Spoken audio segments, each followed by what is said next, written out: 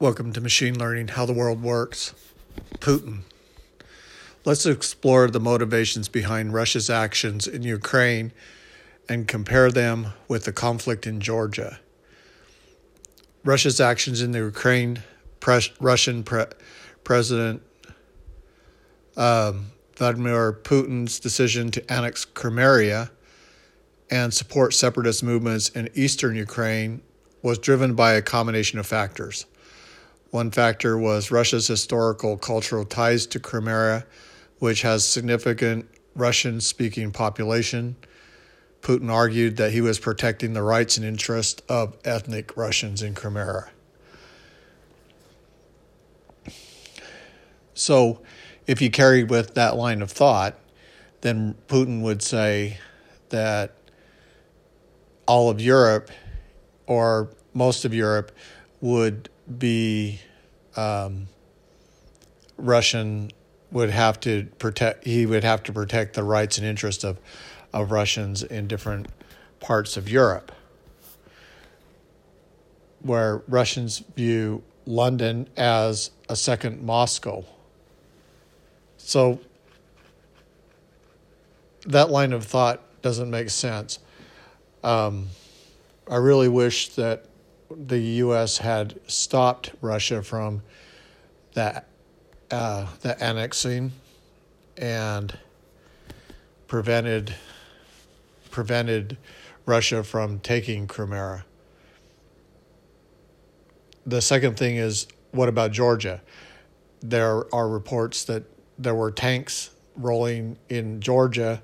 There was conflict being fought there, but yet the media wasn't reporting it.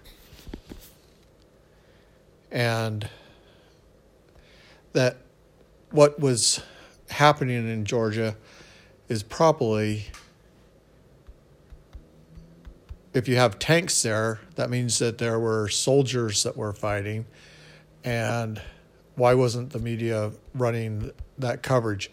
Because it was not being talked about or covered, but yet there were reports by Georgians that there were soldiers that were fighting there.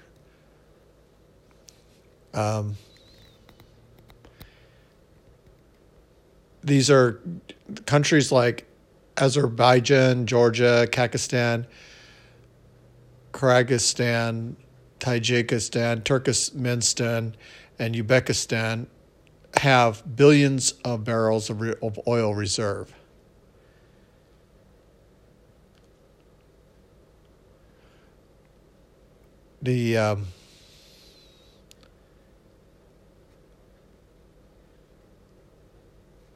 If Georgia was being fought for by Russia, then it would be a resource. It seems like it would be a resource war. And what would be the primary interest in focusing on Georgia? Washington wants to develop the Caspian Basin energy as an alternative to the Persian Gulf and ensure Caspian oil and gas travel to markets in the West without passing through Russia and Iran. A new pipeline extending from Kazakhstan and Turkmenistan to Azerbaijan under the Caspian Sea to Georgia would meet those objectives. So, was the fighting in Georgia between the West and the East over oil? Was it a resource war? Low conflict engagement? Another pipeline from Azerbaijan to Bashir in the Persian Gulf was blocked by Clinton, and so that never developed. The U.S. lacks the military presence in the region, and a highly intense conflict is unlikely. However, U.S. aid between Armenia, Azerbaijan, Georgia, Kazakhstan, and Kyrgyzstan, Tajikistan, Turkmenistan, and Uzbekistan was in the billions for the regional security, arms transfer, and military training. In 2006, Georgia, Ukraine, and Kyrgyzstan gained independence from Russia. Well, did they really? Because now Ukraine is being taken back by Russia. Crimea has been taken back. Georgia. And yet it says, are we to believe that Russia has no desire to take charge of Lithuania, Latvia, Estonia, Moldova, and Belarus also?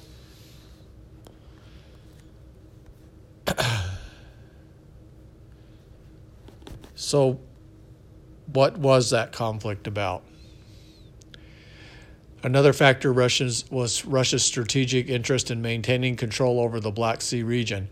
Crimea is home to the Russian Black Sea Fleet, and annexation allowed Russia to secure its military presence in the area. So it was a key strategic area of power. What did it give them?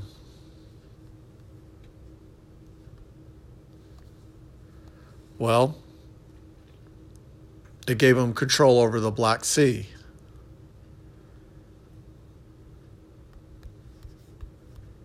Just 1 second.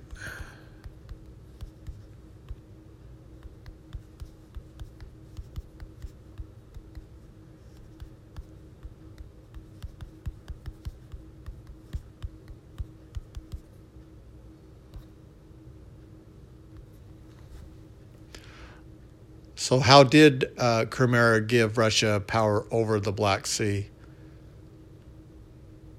Well, it gave them access to the peninsula located in the Black Sea from Ukraine. It provided them strategic advantages, including control over a naval base at Sevastopol, which is home to the Russian Black Sea Fleet. Sevastopol, warm water port, natural harbor, and extensive infrastructure make it one of the best naval bases in the Black Sea. The Black Sea Fleet allows Russia to protect its power in and around the Black Sea and serves as a symbol of Russian military strength.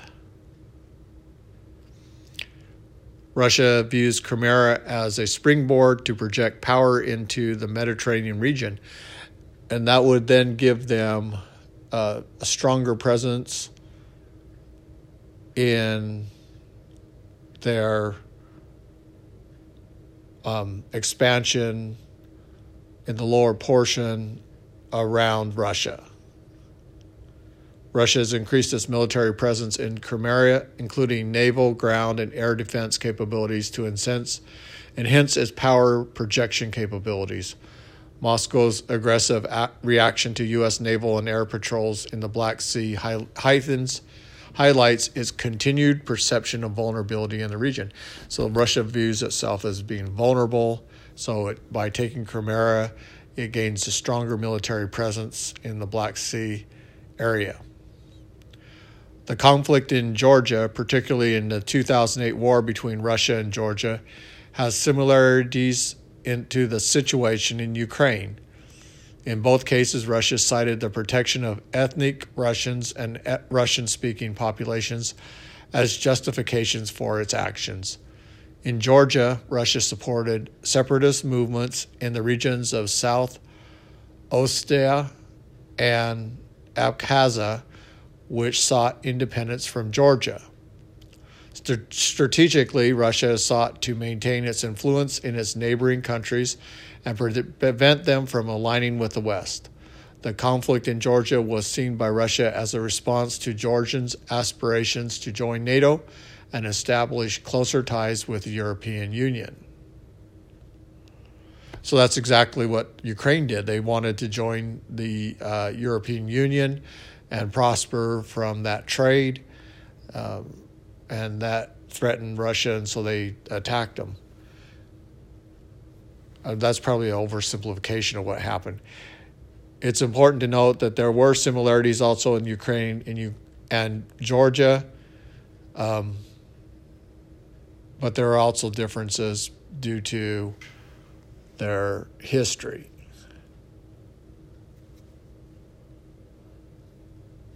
Now, I read a small article about the fighting in South Osta. Just one second.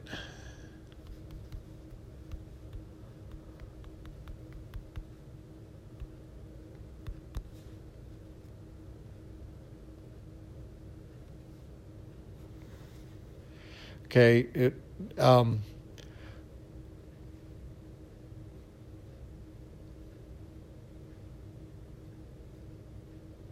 1991, Georgia declared independence from the Soviet Union, led to conflicts and breakaways from Abkhazia and South Ossetia.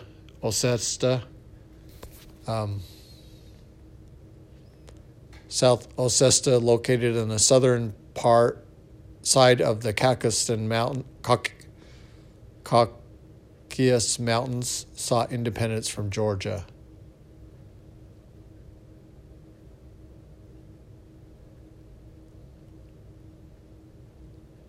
Russia formally recognized Abkhazia and South Ossetia as independent states.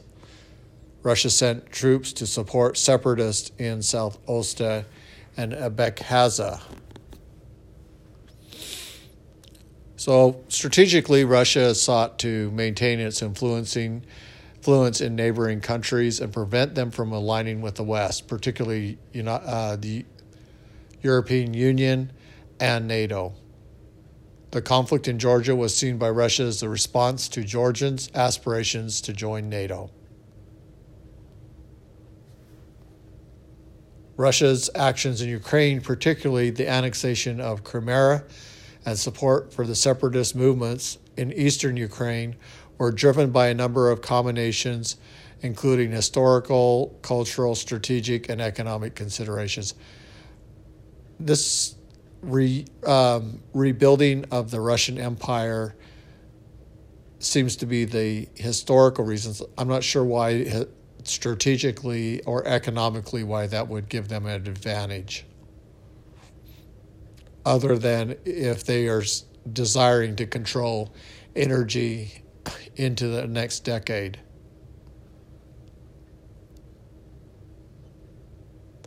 Okay, if we take Putin and compare him to Amalekiah, there are some similarities. Amalekiah was a man who aspired to power in the Book of Mormon. Vladimir Putin is currently the president of Russia and as a prominent member in Russian politics for many years. He is known for his strong leadership style and his efforts to consolidate power in Russia. In my mind, he's acting like a leader of the KGB, and he uses scare tactics and fear and brute power to get what he wants. Putin has been successful in maintaining political control through various means, including the suppression of political opposition, control over the media, and centralizing of his authority. So by this, he gains more power. He acts as a stronger voice for the direction that Russia moves. He engages the military in his goals to expand Russian influence on their neighbors, and he does it through force and warfare. Now, Amalekiah in the Book of Mormon, he used his cunning and ambition to become a military leader who sought to overthrow the government and establish himself as a king. Amalekiah's quest for power was driven by his personal ambition and desire for control.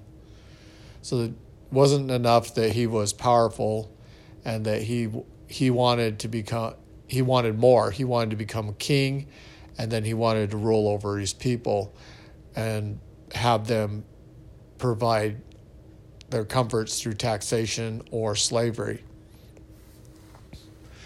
Amalekiah employed various tactics to achieve his goals, including deception, manipulation, and strong military strategy.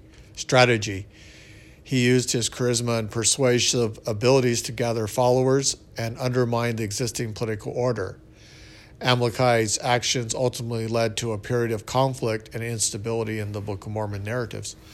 And the Captain Moroni was his opponent, who fought for their liberties and fought for the government, the legitimate government of that territory, against Amalekiah. And so he and his men went to war with Amalekiah. Putin and Amalekiah demonstrate ambition, strategic thinking, and a willingness to use various means to achieve their goals. Many of these means are devious, they're cruel, they're destructive, and they're based on force.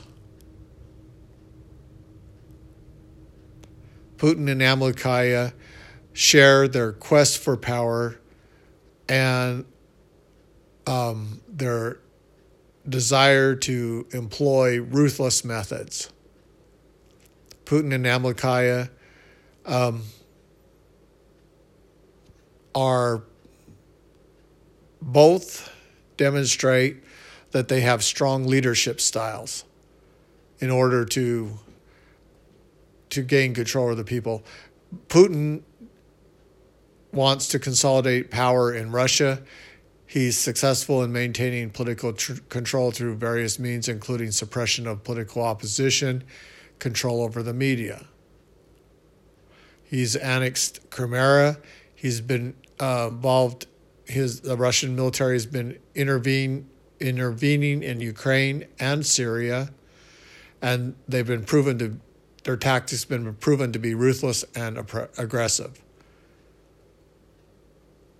Amalekiah himself was very cunning and ambitious military leader who sought to overthrow the government and establish himself as a king. He used tactics such as deception, manipulation, and military strategy to achieve his goals. Now, if we look at the Black Sea, this Crimea move, the Black Sea's potential oil production, U.S. shale oil production, Montana sweet oil production, and Saudi oil production have all experienced significant changes over the last decade. Black Sea potential oil production has the ability to extract an estimated reserve of 2 billion barrels. But they have challenges like high cost, complex geology, and political instability in the area. Shale oil for the U.S. continues to be a boom in the last decade, helping drive down the cost of oil and natural gas thanks to fracking and new technologies. Shale oil is previously unreachable crude that now can be reached and is reshaping global energy landscape. U.S. sits on more oil reserves than Russia, Saudi Arabia, Canada, Iran, and Brazil. U.S. has more than 60 billion barrels of shale oil in Texas alone. Yeah, we should just stop importing oil into the United States, use our own oil, become energy independent, and we'll be very happy. Montana oil production, it has a significant oil reserves particularly in the Balkan shale oil play. 157 million barrels produced in 2020, 3.63% of the oil production. Saudi oil production has oil reserves of 212 billion barrels, continues to provide most of the oil for the world. Shale oil production had a significant impact on oil markets in the last decade.